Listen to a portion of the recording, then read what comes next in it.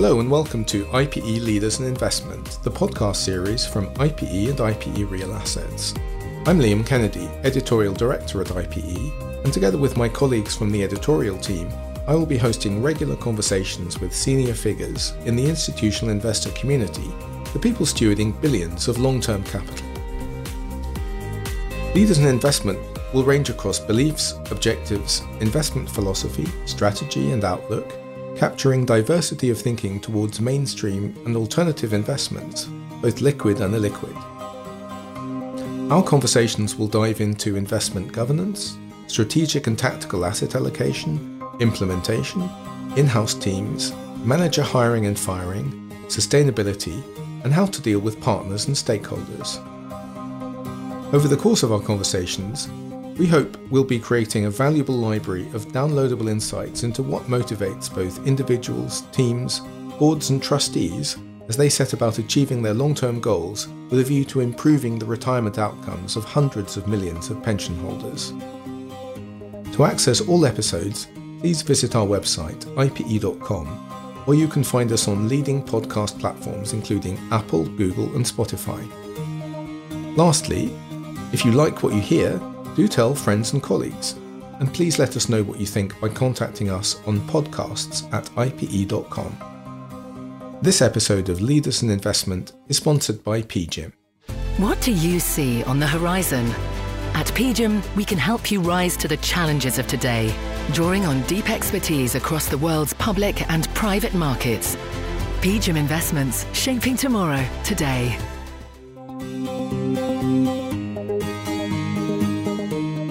So today I'm joined by two senior figures from the UK pension sector. Mads Gosvig is Chief Officer for Fiduciary Management and Investments at Railpen, and John Greaves is Director of Fiduciary Management, also at Railpen. John has been at Railpen for nearly 12 years, while Mads joined in 2020 from the Danish labour market pension scheme ATP, and he also worked for the UK DC Master Trust, now Pensions. Railpen is a multi-employer pension scheme, and so it's a relative rarity in the UK as there aren't many of them. Railpen manages both open and closed DB schemes in the UK rail industry, serving around 150 employers. Railpen also employs over 700 staff on its own account from 3 offices in different parts of the UK, providing administration, advisory and support services to the trustee board, as well of course as investments, which is our focus today. And the team oversees around £35 billion or 40 billion euros. The UK rail industry has acquired something of a Byzantine structure since privatisation in 1994 and has always been the butt of a number of jokes, from the quality of the sandwiches to excuses for late running trains. Today we want to look at the investment side of matters. John, it's a complicated story. It's entwined with the rail privatisation in the 1990s. Can you give us a potted history of Railpen, which I think will help listeners to really understand how you see the world? Thanks, Liam. It's great to be here today. Well, I can't speak about our sandwiches, but I'll give our history a go. As you said, the railways were privatised in 1994 in the UK. As you can imagine, it's a heavily unionised industry. So the impact on members present and future was really integral to the negotiations regarding the pensions at the time. All deferred and pensioner members at the time were ring-fenced into a separate scheme and given a crown guarantee by the government. We continue to manage this scheme today, but as you can imagine, some 30 years later, it's a very mature cash flow negative scheme. All of the active members at the time were given protected status, so that meant that they could continue to accrue benefits in the railways industry for as long as they were working. And some of these members, many of these members are still accruing benefits today, which I think is really testament to how long people tend to stay in the UK's railways industry. And that longevity definitely sort of impacts how we approach investment and funding in the scheme. The Railways Pension Scheme is actually one large scheme that's split into many different sections. Each of these sections has its own balance sheet and sponsor.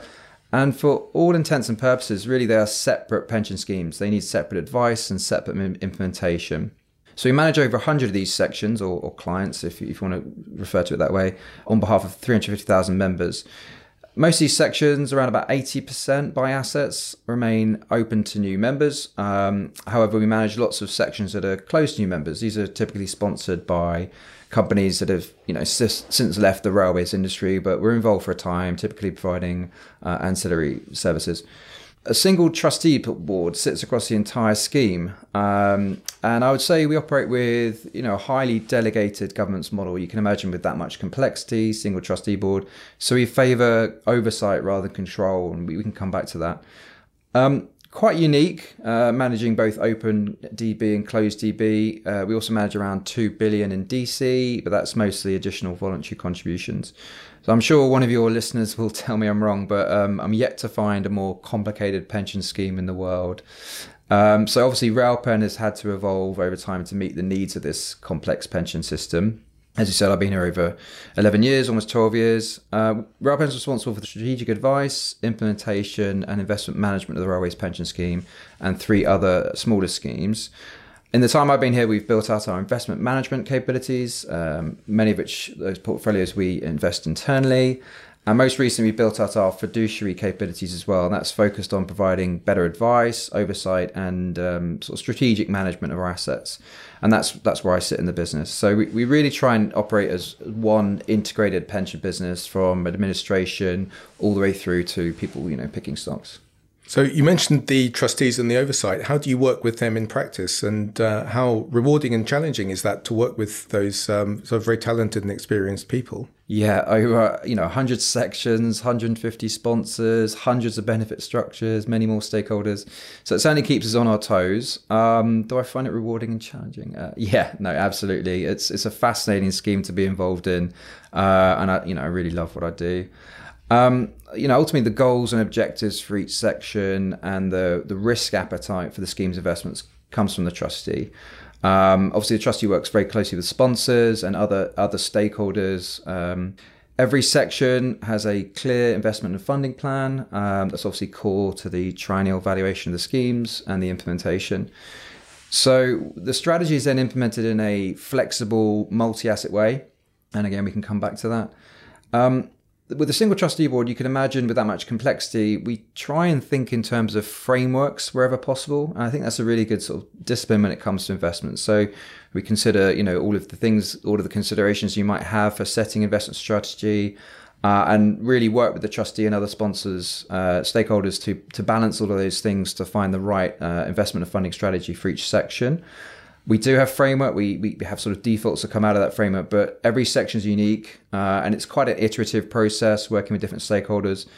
And really at the section level, we try and focus on risk really, rather than looking to finesse the asset allocation too much. And really it's, how much growth risk you need to take, how much liquidity, how much hedging, etc. And everything from then on in our governance is really sort of risk-based. If I had to summarize our philosophy at the client level, I would say, we're not afraid to use the power of compounding investment returns over time, I would say, to get pensions paid. And we try and think about medium to long-term asset liability outcomes rather than just really focusing on sort of, short-term outcomes.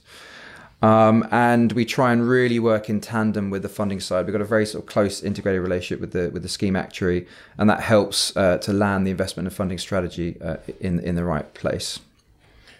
So with all those specifics, would it be fair to say there's one overarching set of investment beliefs which many pension funds use as a starting point? Is that the same case for you?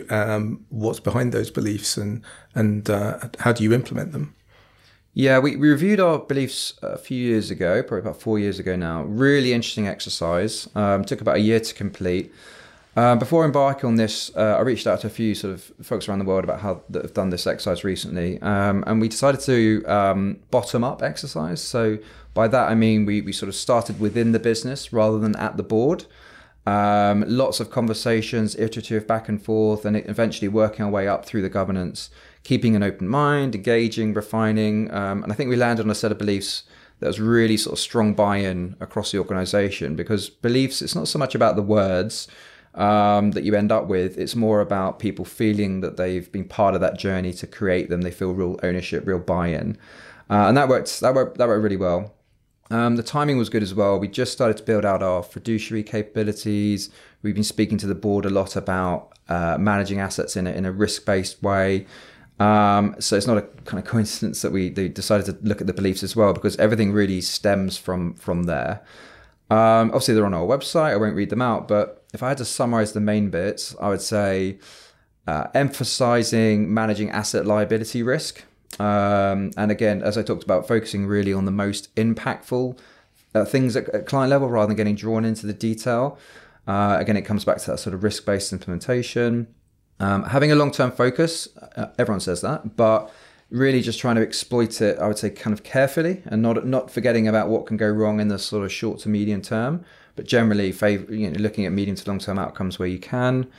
Implementing with flexibility, but not being sort of totally bottom up and opportunistic, finding that good balance between a sort of thoughtful investment strategy, investment philosophy, and opportunistic investment. And finally, actually acting upon climate risk and other ESG factors as part of our fiduciary duty, not just doing it as a sort of secondary consideration or setting a really high bar, burden of proof that it's not detrimental to financial returns. Really seeing it as our job to deliver the returns needed whilst positively contributing to the world our members retire into. And John, you've been at Railpen for nearly 12 years, as was previously mentioned. What attracted you to work in the UK pension sector and Railpen specifically? Yeah, I'm hugely passionate about pensions. I'm a bit of a sort of pensions geek. It's great that people are, living longer, healthier lives than they were a few decades ago. But of course, there's a time in everyone's life where they need to rely on, the state and their financial assets to meet their spending needs in retirement rather than work. And when you're at this stage of your life, having a financial asset that provides a secure, reliable, inflation-linked income, for me, is the best way to sort of deal with that. You can have savings, you can invest yourself, you can release money from your property, but these options require sophisticated decision-making and often expensive advisory services. And I think the risk of getting that wrong is quite high. It takes decades of saving, a meaningful chunk of your income to save enough money to genuinely meet the spending needs most people have in retirement. And I think, unfortunately, in the UK at the moment, people are just not contributing enough. And I kind of worry we'll have this lost generation in the UK of people who, just won't have enough money in retirement. So I'm really proud of what we do in railways. That's just not the case in railways. Defined benefit is sometimes looked at with resentment in the UK. People say it's the cause of underinvestment in UK companies, and these schemes are giving gilt-edged pensions in retirement out of reach of the public. But that's just not true. Pensions are quite simple, really. Money in, investment returns, money out. There are lots of ways to do this, and it comes down to who makes a decision along the way and who takes the risk if things go wrong. In DB, trustee, employer make the decisions, and the employer takes the risk. And I recognise that's not the right pension system for every sort of sponsor or every case.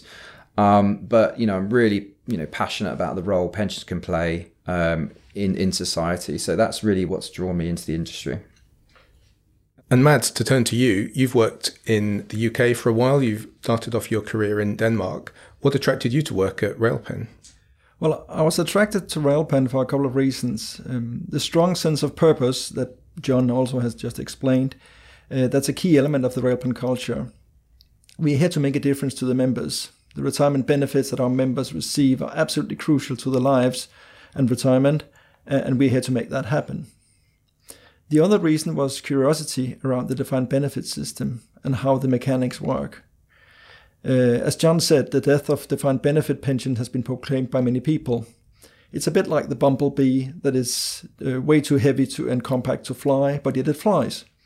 So it's intellectually stimulating to be in a position to think about how to make it work better and also make it work in the future. And so how does Railpen differ in its approach, perhaps comparing it to the environment that you worked in at ATP and other continental European investors? It's very interesting how different systems approach the same problem, how to save for retirement. A key driver of how to deliver funded pensions has been regulation. In some continental Europe countries, there has been a view that insurance-based and occupational pension schemes should be looked at the same way. The promise to deliver the full retirement benefit should be pretty firm. The corporate sponsor should play a more remote role, and solvency or capital buffer approach should be the key protection for the members. For various reasons, these models have led to significant increase in fixed income investments and a decrease in growth assets like equities and infrastructure investments, as the short-term volatility of the investments compared to the expected value of the retirement benefits should be kept at a modest level. And then the expected contribution to the retirement benefits from the investment return is lowered, which then leads to either lower retirement benefits or higher requirements for contributions. The key message is that the structure of products and regulation is the key driver of how investment strategy is set. Now, in the UK defined benefit system, the reliance on the employer is kept. The retirement benefits are funded on an expectations basis or slightly better. This means that in the mean, the money is there to pay out the benefits. When times go by and the economic environment and financial markets change, there may be a need from time to time to add some additional funds to keep the retirement benefits funded at the expectational basis. That's what the employer is there to do, to be the buffer. And that's much more efficient than the capital buffer. And that leads to a different investment strategy where the volatility is less of an issue and more investment in growth assets with higher expected returns and hence smaller contributions to provide the retirement benefits. So one weakness of the UK defined benefit system is the reliance on the employer being able to support not just in the short term, but in the very long term, like 20 or 30 years out in the future. That's a key problem. If an employer is a public entity, there should be a good chance that the employer is around in 30 years' time. But what about the private sector employers? Now, we have been looking at how to combine the defined benefit model with employer support with a buffer approach without the deficiencies of the continental European model. The work is looking promising. We are able to support growth assets, dominated strategies, while keeping a strong risk management, and the promise to deliver the full retirement benefits is pretty firm. So we do get the best of both worlds. And looking at the way that you manage risk, obviously the LDI crisis of 2022 was a big test of that. What happened there and what's happened since, I suppose, would be the question. So the approach I just talked about was mainly focused on sections that were open to new entrants. For those of our sections that are close to new entrants or new accrual, LDI is a key tool to manage the risk relating to the late in life period for a section. The late in life period refers to the time when the proportion of the deferred and pension members starts to dominate and the net cash flow is negative as the payout ratio for total assets increase, and the section becomes more sensitive to the idiosyncratic risks of its member demographics. Railpen has recently started to invest in LDI funds for sections that are late in life. We were not invested in LDI in 2022. Yet we see it as a brilliant tool, provided that it's structured the right way to manage the end-of-life specific issues that sections may have. And John, turning to you, any further reflections on how you manage liquidity within that framework and how you work with the different sections? Yeah, there are two elements of liquidity that we look at. The first is funding liquidity, which is simply the risk of running out of money. As you can imagine, there's not much tolerance for that outcome. So really, we manage that risk with sort of no risk appetite. So we run extremely stressed, theoretically impossible simulations to make sure we've always got enough cash at different places to meet benefit payments, margin calls, drawdowns of committed capital, etc. As you imagine, that's very important with managing LDI assets. It's often not so much not having enough cash in aggregate, it's sort of making sure the cash is in the right place. And that was really what the gilts crisis was in the UK. It was more just managing collateral, make sure the cash was in the right place. So it was sort of a governance issue, operational issue rather than a solvency issue. Always conscious of black swan events. So we try and be sort of quite creative with our scenarios. The second, perhaps more impactful side of liquidity management in some ways, in terms of the asset allocation, is what we call market liquidity. So this is the idea of managing a book of assets to make sure that the asset allocation can remain broadly where you want it to be through time in different scenarios, including some extreme scenarios, particularly if a client's needs change. So we published a bit of research on this recently, and it got us thinking. Okay, what are the scenarios we'd find ourselves in terms of returns, cash flows, client needs, and are we comfortable with what that implies for the overall level of liquidity, what we can do about it, how the asset allocation drifts, etc. This idea of sort of portfolio steerability, so you can create lots of different metrics, test the portfolio against different scenarios, and make sure you're comfortable with it. Ultimately, probably the most impactful thing that came out of that was thinking through changes to our governance, our investment process, and in some ways our sort of culture with how we think about investing in liquid assets. A lot of investors, focused on, origination and that's all very exciting, but you then need to manage the asset and you need to have a plan to exit the asset in most cases. So that was really helpful. And it just gave us a bit of comfort as well. For the open sections we manage, we got comfortable with this sort of 30 to 40% allocation to liquid assets. So that was helpful for that as well. And you run a number of pooled funds for clients across the different sections. And two of those are multi-asset funds, so the growth and the liquid growth funds. Why did you choose specifically to take a multi-asset approach for such an important part of the portfolio?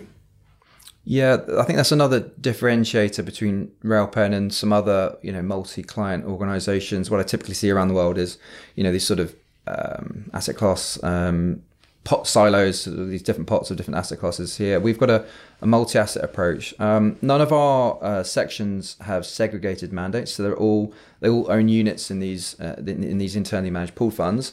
And when I say internally managed, it doesn't mean that the pool fund has to be 100% internally managed. I just mean that there's an internal manager responsible for that pool. They can still then obviously invest in external managers. Investing in multi-asset, it's nothing new. We do it in sort of two places really. At the client level, obviously the multi-asset approach is very much a well-diversified investment strategy.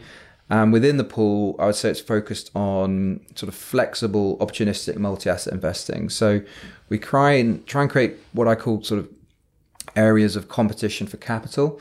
So we try and group investments that have similar characteristics together and get a really healthy sort of relative value assessment through time. We find that works quite well. So just to give you one example, in private markets, we combine our private equity with our corporate private debt. This is the illiquid growth fund you mentioned. Because if you think about, private equity, corporate private debt, really these are just investments in corporate equity at different levels of the capital structure. So the underlying risk is corporate, the agents involved, GPs, etc., are similar. Value creation is slightly different, and the underlying corporates tend to be at different stages of maturity, maybe different level of balance sheet strength, etc. But we find it works really well to have this sort of relative, assessment through time. So as I say, it's a bit of top-down multi-asset diversification and then bottom-up. And our governance tries to really sort of facilitate that healthy dialogue through time. So it's not full total portfolio approach. And I don't know if that's really possible in a multi-client setup. It'd be very challenging. So we do a sort of partial total portfolio approach, basically. And Mads, turning to you, looking at that multi-asset approach, what implications does it have for the kind of people that you recruit and the kind of investment organization that you're running? And how do you sell yourself to talent as an organization when you want to attract bright people to come and work for you? Yeah, so we are managing about 2/3 of our assets internally. Our flagship fund is the Growth Pool Fund, which includes more than half of our AUM and is predominantly internally managed. So we do have specialists in the key areas of exposure in the Growth Pool Fund. Those areas include quantitative equities, fundamental public equities, property, quantitative alternative investment. And of course we have portfolio construction and tactical asset allocation specialists as well. Some of the less dominant exposures are implemented by managers or partners, and we have specialists in those areas as well. We do most of our liquid investments outside property through partners. The investments include private debt, private equity, which includes both buyout and innovation or venture. We do infrastructure and other cash flow generating investments, and there are increasingly more co-investments as well. So our approach is to have highly specialized assets focused teams in place together with generalists managing the overall allocation and ensure that the sections are invested according to their agreed investment strategies. So this is what we call the integrated fiduciary management model. Our most important EVP is our culture and our purpose. People that work for us will be able to help our members retire better. They will be part of a dynamic culture where we change our approach to continually improve what we do. And we value highly specialized people, and we give them open mandates to deliver, and we have opportunities for learning and development as a key priority as well. So looking at those illiquid assets, will illiquid and private market investments inevitably become a more important part of the overall asset mix, and what challenges would that bring? Yeah, that's a great question. So there are two competing answers to that. So the first is that our overall exposure to liquid assets and private markets, it's determined by our section's needs. When sections mature and get closer to the latent life phase, their need for liquid investments will reduce for those sections. For the Railways pension scheme, the proportion of assets in section in this scenario is not huge. The other answer is that the strategic allocation to liquid assets for the non-mature section is more or less at the level where we see fit. So our expectations for liquid investment is for it to remain at the proportion of assets that it is today. Of course, like a lot of investors over the last 18 months, we've been wrestling with what to do with our over allocation to private markets. Private market valuations have held up reasonably well, and obviously the liquid assets until very recently were being marked down, particularly any sort of rates exposure. So a lot of investors, particularly those that are more sort of mature and stable, found themselves with high allocation of privates. And this was a really great test of our governance, I guess, because we were having sort of really good internal conversations around how much to adjust the pacing, discussing whether 2023, 2024 are going to be good vintages, whether we should use secondary markets, etc. And obviously our liquidity research was sort of going on in the background as well. So I think that's a great example of our integrated fiduciary investment model. We tried to find that balance between managing risk, but not undermining the investment program and our market relationships, etc. Ability to access deals in the future. Will you be putting more illiquid growth assets in the DC sections? In terms of what we're doing in DC, so you can imagine it's additional voluntary contribution sitting alongside the main DB. What most of our members do is they take that as a sort of part of their cash lump sum, essentially, when they retire, and they take less of a lump sum through their DB. But we try and make sure that's invested to deliver, really good long-term real returns for as long as possible in their accumulation phase. Our default strategy there is that those DC assets are actually invested into our internally managed growth pooled fund, and that works really well because that gives them exposure to illiquid assets, and obviously we're managing the sort of the daily liquidity pricing issues anyway on the DB side. So yeah, they get about 20% exposure, some properties, some infrastructure, some other sort of opportunistic investments. We are constantly reviewing our DC investment strategy, but certainly the way we're implementing today is very aligned with, say, the Mansion House Compact. And obviously on the DB side, we're able to exploit illiquid assets a little bit more because there's less need to have daily pricing and daily liquidity as there is in DC. So I'd like to ask a couple of questions about sustainability. So Mads, you've got a clear net zero plan, 50% reduction in greenhouse gases by 2030, net zero by 2050. How's that going? Well, it's progressing. We believe in influencing the portfolio companies as our first approach, and we are engaging across different sectors. The impact on behavior is the most important goal that we have on this. We do measurements on where we are on the quantitative metrics every 3 or 4 years. Now, some of the big issues in getting a good plan for net zero is to make sure that you can actually measure and manage it. We do try and work on that, and getting more information and data from the portfolio companies is key to getting that done. So we try to influence the different areas of the different companies to make sure that they can deliver some of the data that we need to make sure that we can do the right metrics. And can we look at some of the other ways that sustainability is integrated into the investment processes and the investment thinking? For example, what challenges do you see in sustainable investment and ESG, for instance, in private markets, which is an important one? And how do you look at portfolio exclusions, for instance, and transition from grey or brown to green? So sustainable investments or investment is multifaceted. We have a strong integration between our sustainable ownership team and the investment management teams. In fundamental equities and in private markets, all investments are supported by sustainability opinion. We are building out the approach to the quantitative equity space as well. So we are publishing our key areas of engagement with our portfolio companies. One of our key themes are companies' approach to fair pay, as well as their support to good mental health for their workers.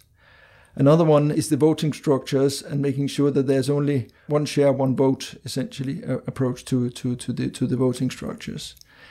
Now, we believe that financial and sustainability, they are complementary and integral to protecting our members' interest over the long term. And we actually think that the approach we have is the best in class, trying to deliver good financial outcomes and sustainability outcomes for the members at the same time. Now, in terms of the exclusion, so we do believe that we should interact with the companies as a first and make sure that we have the dialogue with the companies in order to make real change in the world. But we also do use exclusions from time to time. But our dominant approach is to engage with the companies. So, Mads, another question I'd like to ask is, how do you deal with problems at an organizational level? So, like other organizations, not everything always goes to plan. How do you deal with retaining and absorbing the learnings of those experiences? Yeah, so luckily many of our initiatives play out as hoped, or at least within expectations. And we strongly believe in diversification, so no single investment should be able to jeopardize the outcome of the whole. That said, we do learn from our experience, be it good or less good. We are building a learning culture where post-mortem analysis of good and bad is discussed. It's not about pointing fingers, it's simply trying to see where we did well and where we could have done better. That's required to be able to perform in the future. We have multiple examples of situations where our portfolio investments did not go as we planned. Well, most of them are being worked out. You can say there are examples from the COVID era, where COVID was a shock to many of our, or some of our investments, and that led to a need to work out in some cases. All that has been managed and it has been absorbed, and we're on a good path on that now. So thanks very much, both of you. To wrap up, here's a big question for you. What do you see as the main questions and challenges for Railpen and for institutional investors overall? John? Right, great. It's a small question. Look, I would say the biggest challenge for the UK pension system, remains under contribution, and really, a lack of many large-scale institutional players compared to other systems around the world, Canada, Australia, etc. But I'm confident we're moving in the right direction, and obviously, I'm pleased to say this isn't an issue in the railways industry. I'm just conscious, that, as I say, there is this sort of big social risk in the UK that we need to address. Specifically about investing, I would say, for long-term investors generally, other than, as I say, developing, maintaining the right pension system, I think one of the biggest risks for me is probably inflation. We don't have many historical examples to draw from, but, the likelihood is that, even if inflation rolls over in 2024, as expected, I think we will see many more examples of, inflationary spikes in the future. Supply chains are more vulnerable today than they have been in the past. Policies becoming somewhat politicized again. We're seeing a real lack of fiscal and monetary, coordination. The Inflation Reduction Act in the US, for example, with a very ironically named policy. Equally, I wouldn't be surprised if we were looking at deflation again in 2025 as a big risk. So really, for us, it's about, inflation being much more volatile going forward. I think the period of, very, benign inflation is probably we're not going to see that again for a little while. So, managing that risk, I think, will be really important for long-term investors. Do you hedge that risk? Do you try and outrun the inflation by delivering good long-term, nominal returns, essentially? And it's really difficult, particularly if you're in a sort of stagflationary environment. So I think that's one of the biggest challenges, and it's a challenge that many investors, haven't had to face for several decades. Mads, as we sit here in January 2024, how do you see these questions? Well, there are two things I want to mention here. First is war. I think that we are in a period of where there's more geopolitical risk, We see many tensions play out in different places. We had Ukraine a couple of years ago. We have the activities in the Middle East at the moment. That might spread. So, and I don't think necessarily that all investors in the world are prepared to have sort of a situation where geopolitical risks play out for real. So that's a little bit sort of gloom and doom, I think. The other question I think that is important is the integration of AI, or the development and integration of AI into what is happening in our portfolios and in our lives. I do think that this is sort of a very big step towards automation and making things much more, basically increasing productivity of what a lot of people do. So I do see that AI is definitely a big shift, and that has not been fully understood yet either by most investors. Well, thanks very much. Some chunky questions to end our podcast on. So, Mads Gosvig, Chief Officer for Fiduciary Management and Investments at Railpen, and John Greaves, Director of Fiduciary Management at Railpen, thank you very much for your time. Thank you for listening to IPE Leaders in Investment, the podcast series from IPE and IPE Real Assets. We hope you enjoyed this episode. To access all of the episodes, please visit our website, ipe.com, where you can find us on leading podcast platforms including Apple, Google and Spotify.